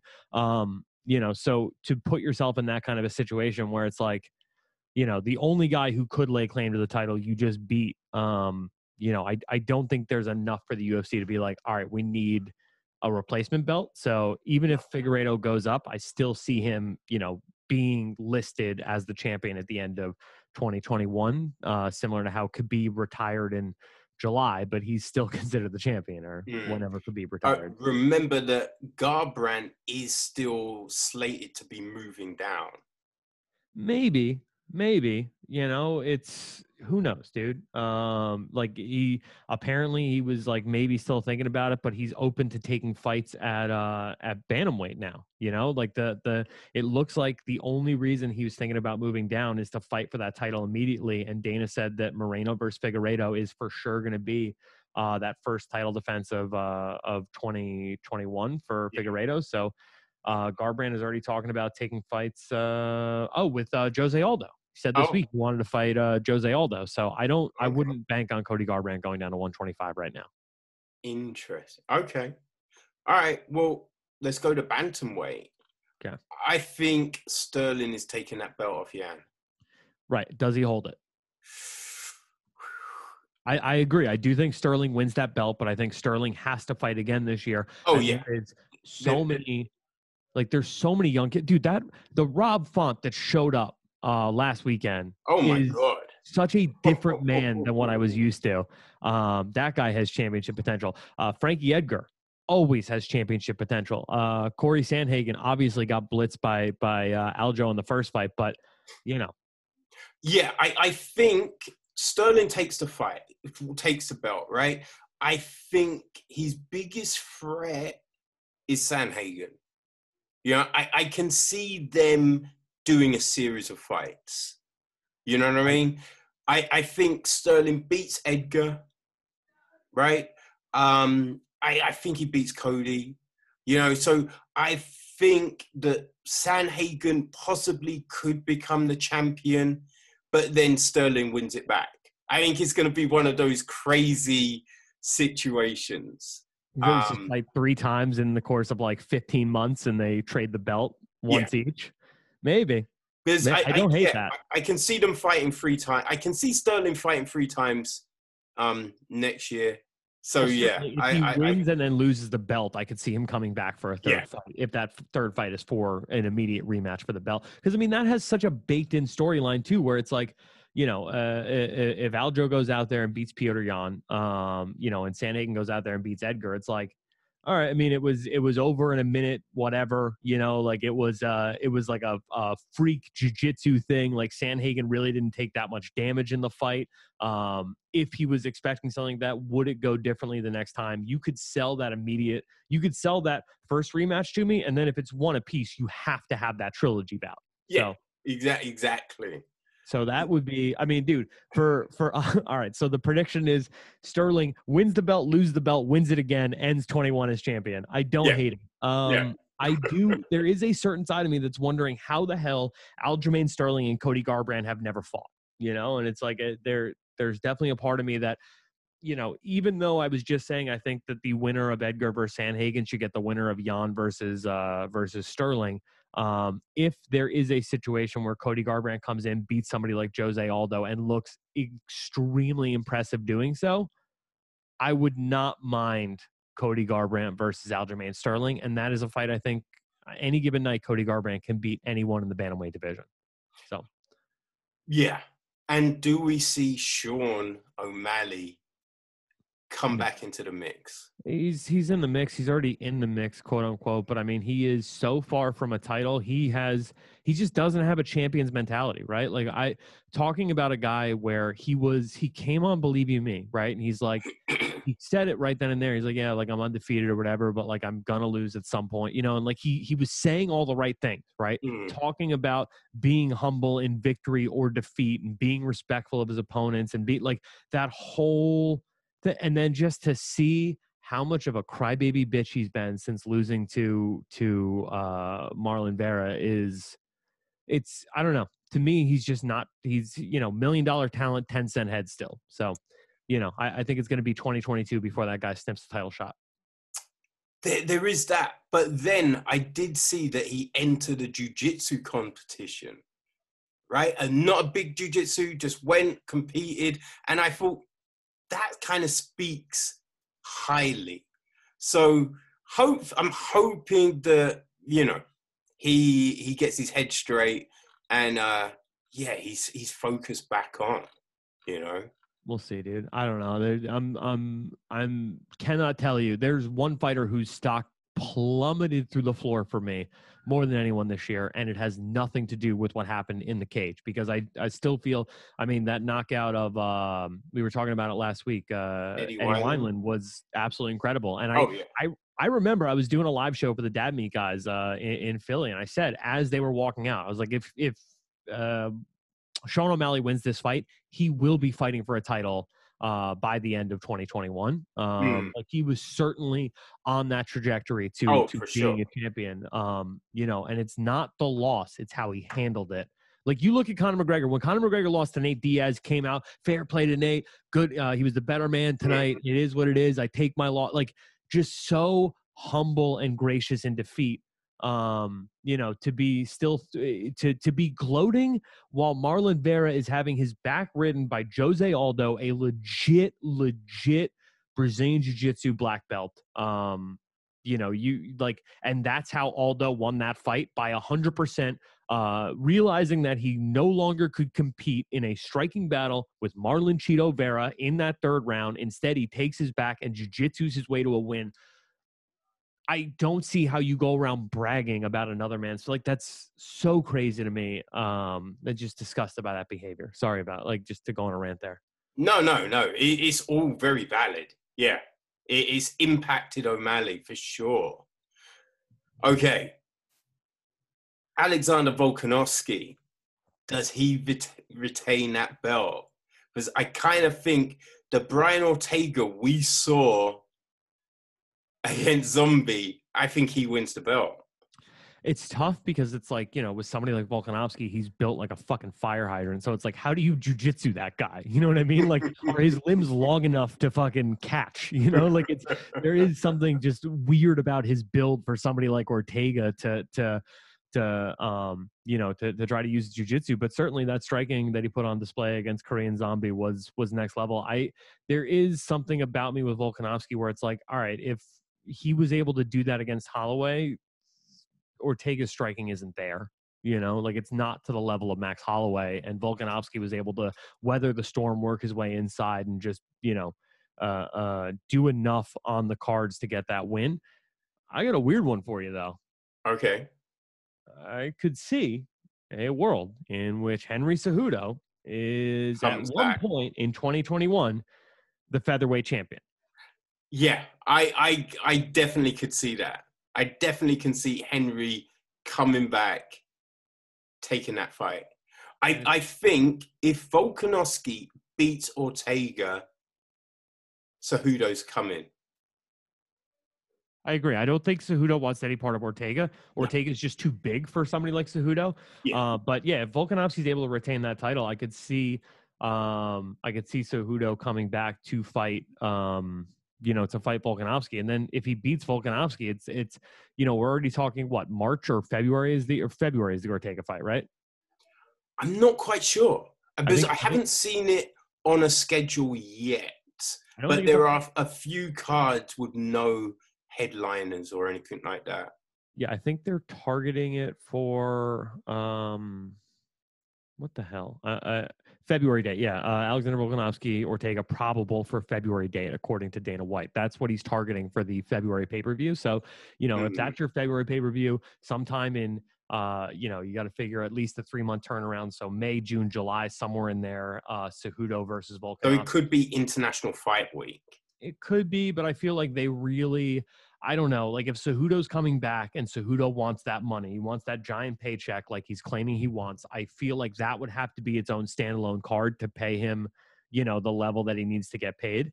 And, you know, I feel like International Fight Week is going to be either Israel Adesanya versus John Jones or John Jones versus the winner of Stipe versus Ngannou. So, you know, I don't see Cejudo in the co-main event there against Volkanovski making a ton of sense. So I could see like an August card, you know, maybe a June card with Cejudo versus Volkanovski if Volkanovski gets the win there. And then, you know, I mean, Cejudo he's not that active. You know what I mean? Like, he's not constantly defending that belt. I think Cejudo went a year between winning the belt and then defending it, if I'm not mistaken. I think he got injured.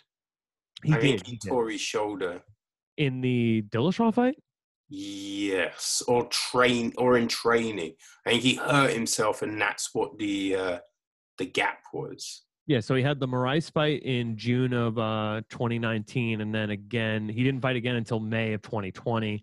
The pandemic might have had something to do with that. Who knows? But yeah, certainly, he's not, like I said, he's just not the most active fighter.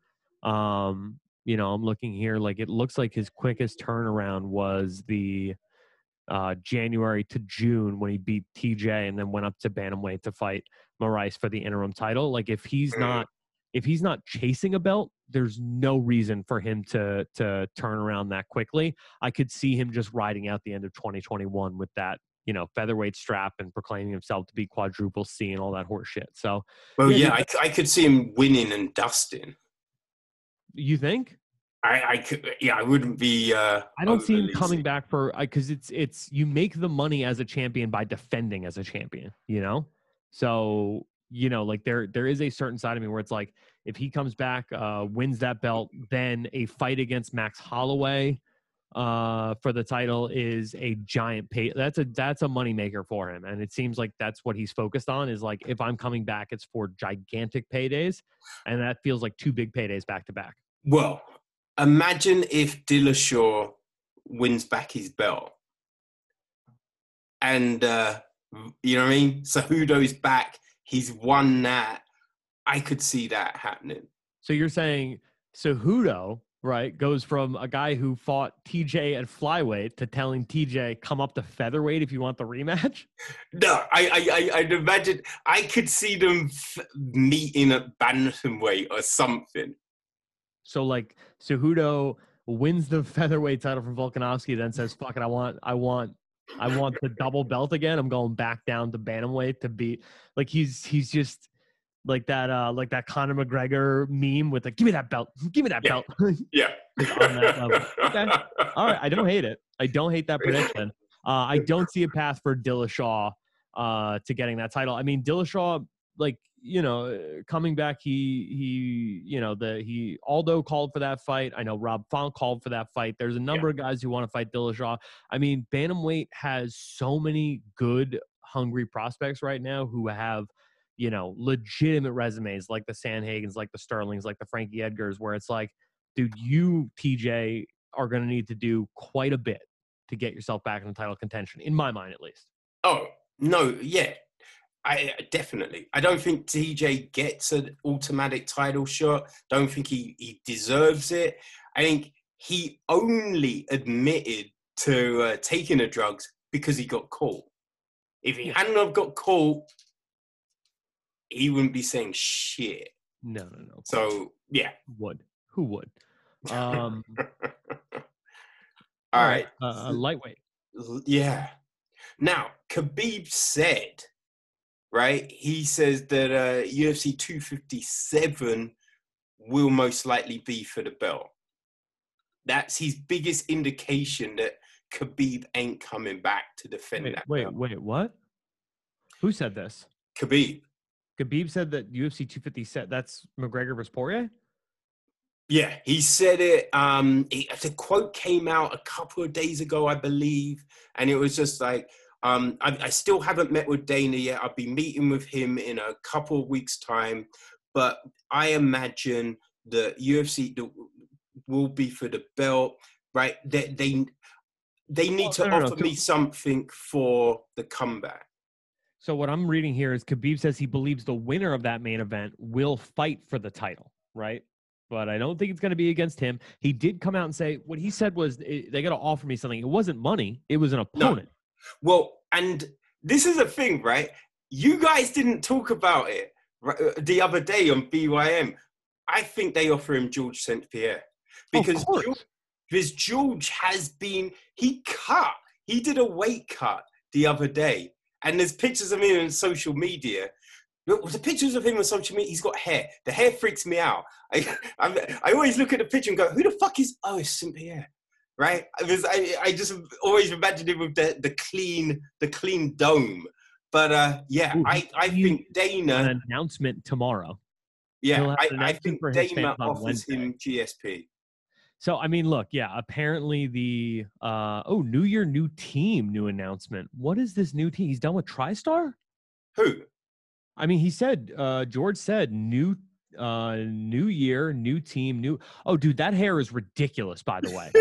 That hair is like, I was picturing like when you said hair, I was thinking like the Khabib, right? Like with the really short, like No. he got hair like I got hair, Like, no, dude, he's got like Charles Oliveira hair. That is bonkers. Yeah, I mean, look, dude, at the end of the day, that's the only fight I see bringing GSP back. It's the only fight I see bringing Khabib back. It's, it's the only fight where you can literally look at that and be like, okay, these guys are fighting for who is the greatest to ever do it. So, yeah obviously. Why not? What do you think about Ultimate Fighter coaches? Yeah. I mean, I don't hate it. Look, they said they want to bring back the Ultimate Fighter. That would be a big way to do it. Yeah, but it's like, all right, like you're going to have two of the worst shit talkers coach against each other? What? What? Yeah. I mean, that's a crazy one. It won't work for that. It doesn't really matter. I mean, like, just as I don't know, like, I think it would be cool in the sense of, like, I feel like they would be super respectful of each other and almost, like, teaching each other things. You know what I mean? Like, giving each other pointers. Like, I'm just so excited to test my martial arts skill against your martial arts skill. Like, that's an interesting one, and I don't hate it. But yeah, I just think, like, yeah, if you're gonna have Khabib come back, it's to fight GSP at, it doesn't need to be at 155. It could be at 170.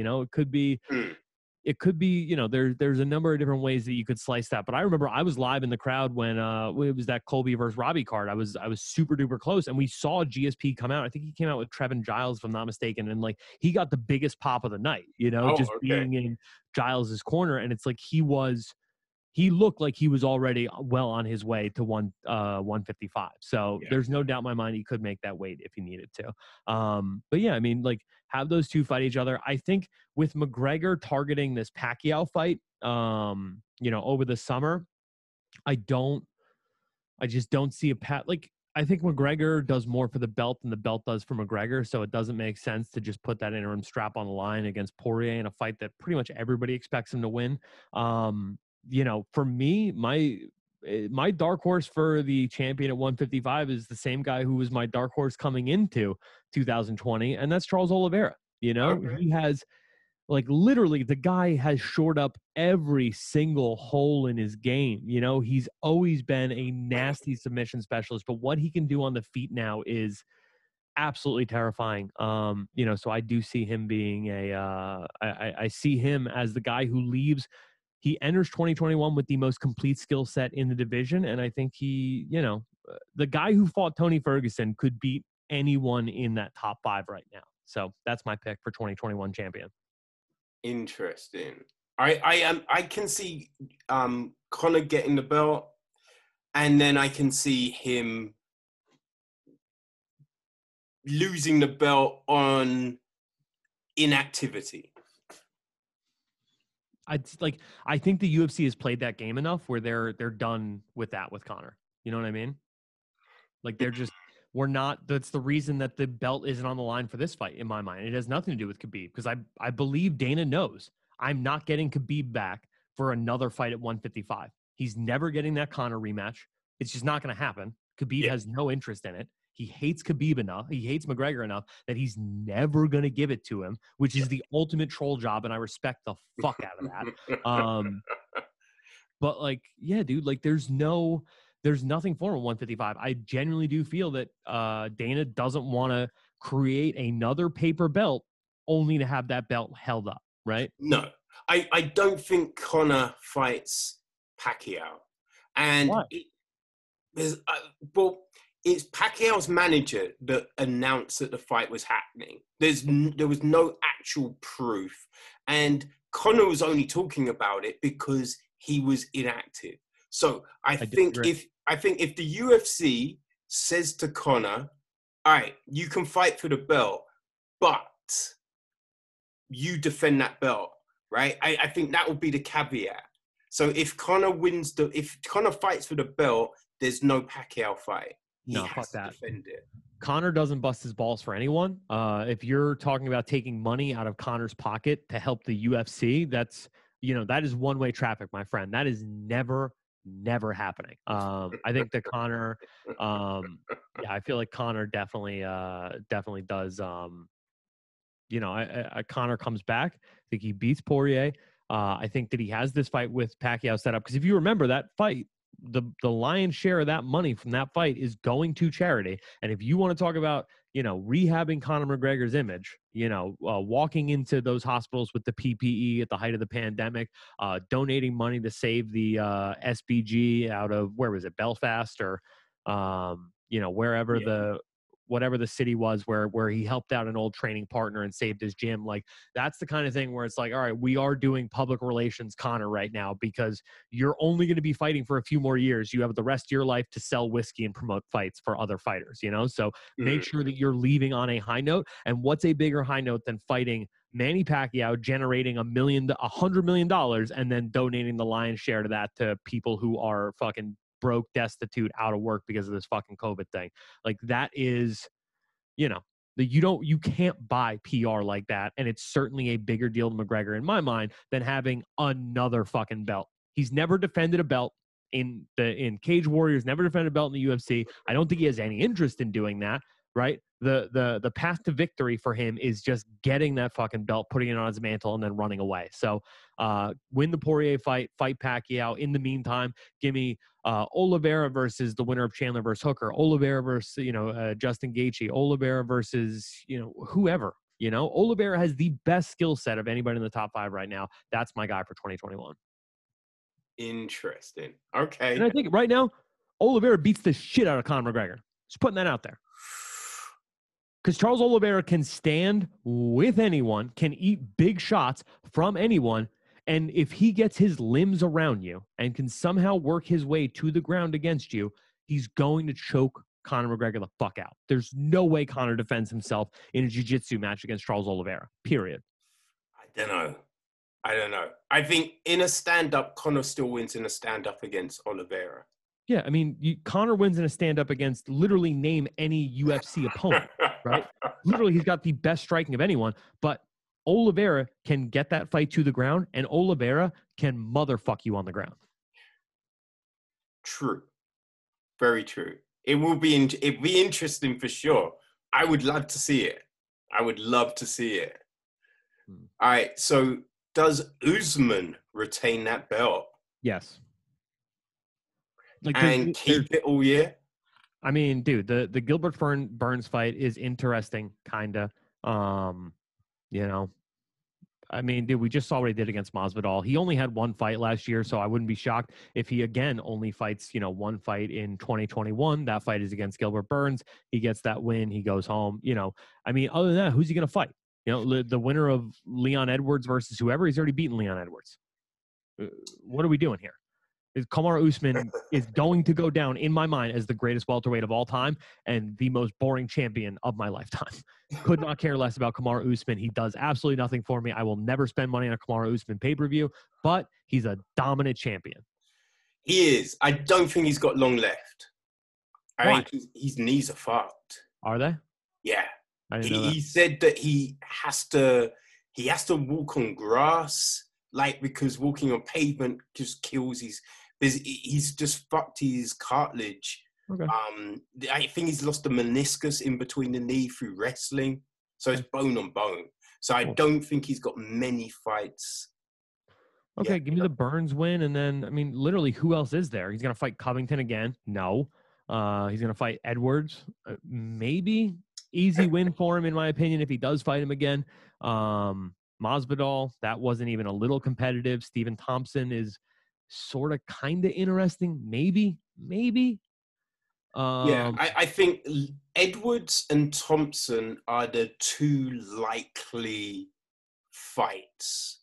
Right. I don't see either one beating him. I just don't. No.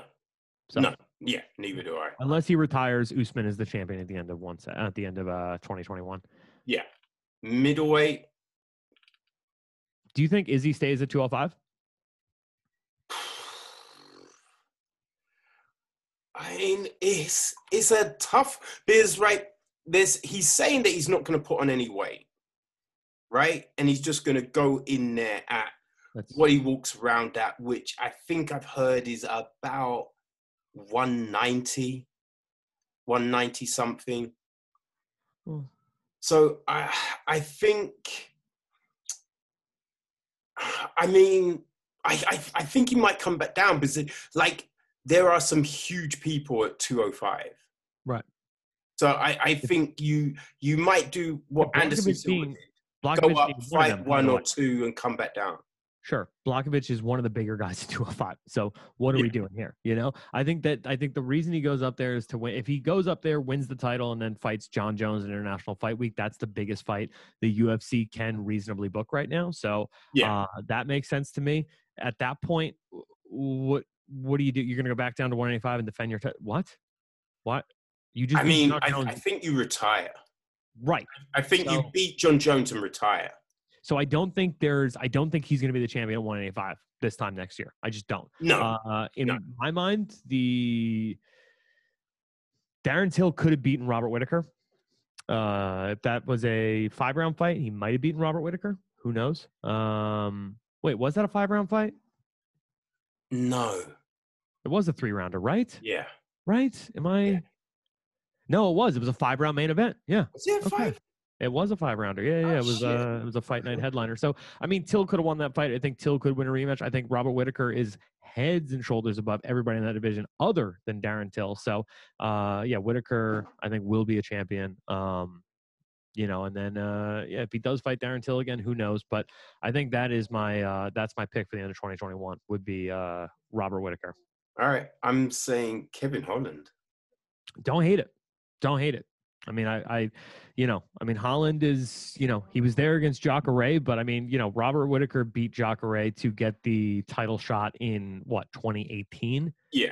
And Jacare hasn't been back to that elite level since. So until he gets there against a real contender in today's middleweight division, right? Meaning the Marvin Vittoris, the Darren Tills, Robert Whittaker, Paulo Costa, somebody of that ilk, I can't put Kevin Holland in title discussions. I just can't. Till has to win. Not quite yet, but Holland fights 5 times a year. So I think by the end of 2021, Holland gets that shot. And he definitely talks enough shit to get that shot. So, all right, light heavyweight.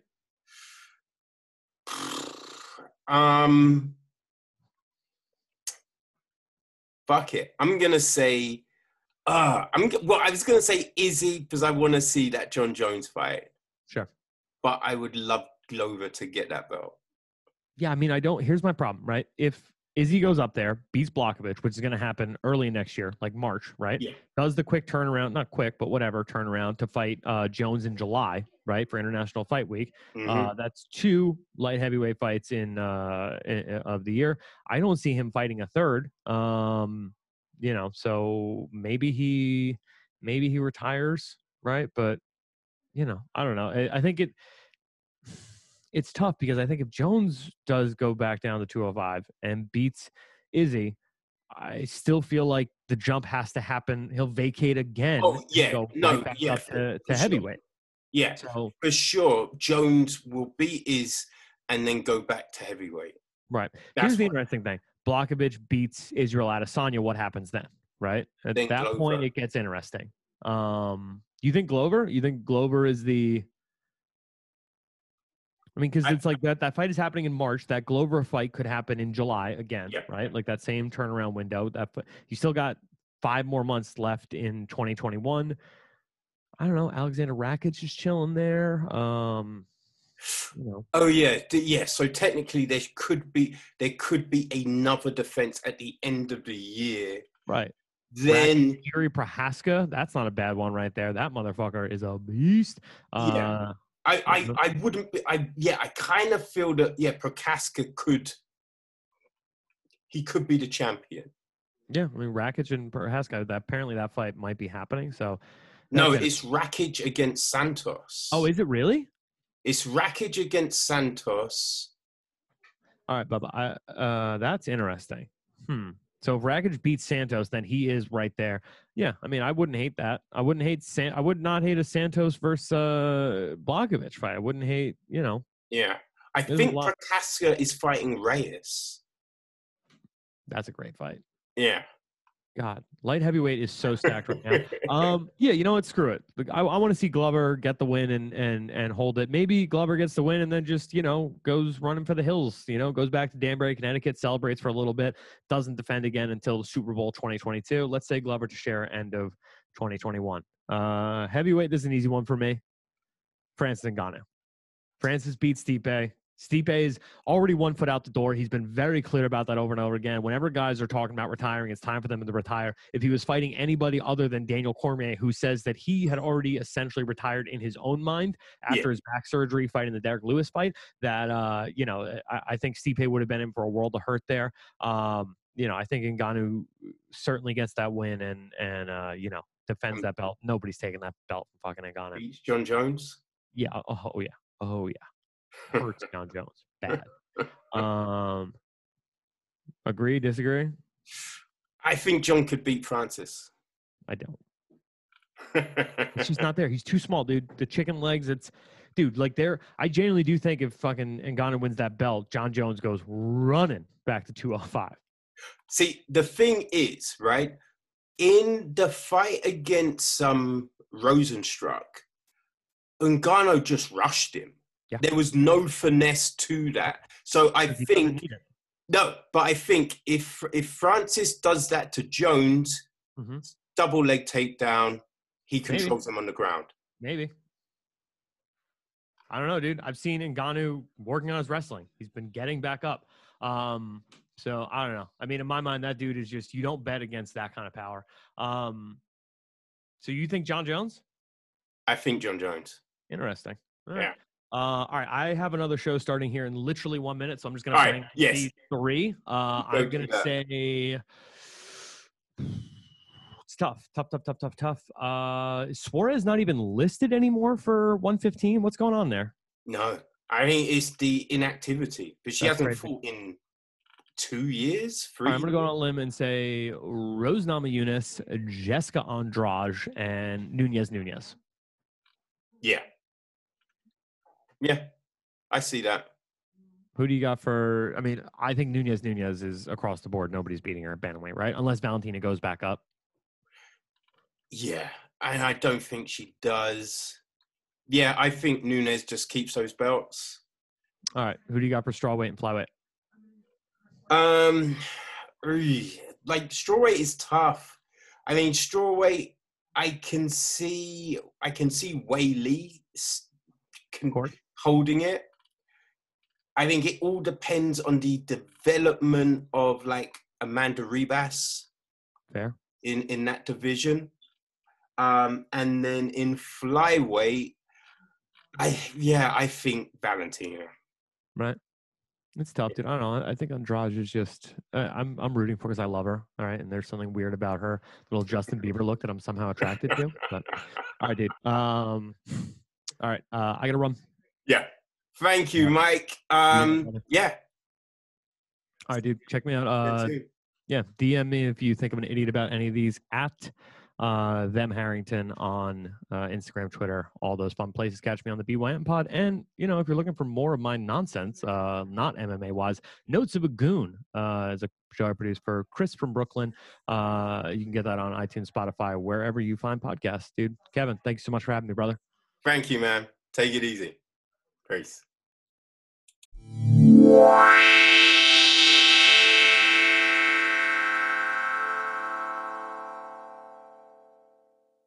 Okay, people. So, hope you enjoyed that. Always fun to have Harrington on the podcast. We'll see if we can get him back for a future occasion in 2021. But as we've reached that time, let's take a look and see what's happening in the fight world. Well, we've got a few fights being announced. And, Kai Kara France, he announced that he's just signed a new 4-fight contract with the UFC. And he's indicated that he's got a big fight announcement coming soon. So that is, that's always fun, right? So we will keep our eyes peeled for that one. Now, leading into the UFC's return on the 16th, someone that won't be making that walk, unfortunately, is Anthony Hernandez, who, he's tested positive for COVID, so his fight with Rodolfo Vieira, it won't be happening on the 16th, but it has been rescheduled for, I believe it's UFC 258 on the 13th of February. I think that's the date of the pay-per-view. But yeah, that's definitely when the fight has been rescheduled for. Someone else who won't be making that walk on the 16th is Brian Kelleher. He's out of his fight against Ricky Simone. Unfortunately, again, due to COVID. Now, moving to the Wednesday card on the 20th, Issy Fitkefu is out of his fight against Dauchi Lamambuya. Unfortunately, I think he obtained a shoulder injury. But, hey, good news, because Marcus Perez, he is stepping in. So that fight is going to happen. Luambuyu will stay on the card. Now, I think one of the biggest bits of fight news coming this week, it has been confirmed Michael Chandler is going to be fighting Dan Hooker at UFC 257 on the 23rd of January. Now, I think an interesting point was Dana White revealed that they were actually looking to book Charles Oliveira, but Oliveira couldn't make the weight. Maybe went a little too hard over Christmas, but hey, opened up a huge opportunity for Dan Hooker, and he is never one to look a gift horse in the mouth, and that's a great fight, people. Moving to February, on the 20th to be exact, Sergey Spivak will be fighting Jared Vandeneira, which, you know, I'm glad they kept that fight intact. It was meant to happen, I want to say on the 12th of December. It might have been the week before, on the 6th. I think it was the 12th. But Vandeneira, he had COVID. So I'm glad they kept it intact, because it's intriguing, and he called for it after getting his contract on the Contender Series. And then finally, this is a great fight. On the 27th of March, Johnny Walker will be fighting Jimmy Crute. That's a great one. You know what I mean? Because, hey, Crute is definitely on the surge. Walker is back to winning ways. But right now, people, I'm like, can anyone stop Jimmy Crute? You know, anyone, you know what I mean, on the outskirts of that top 10, that is.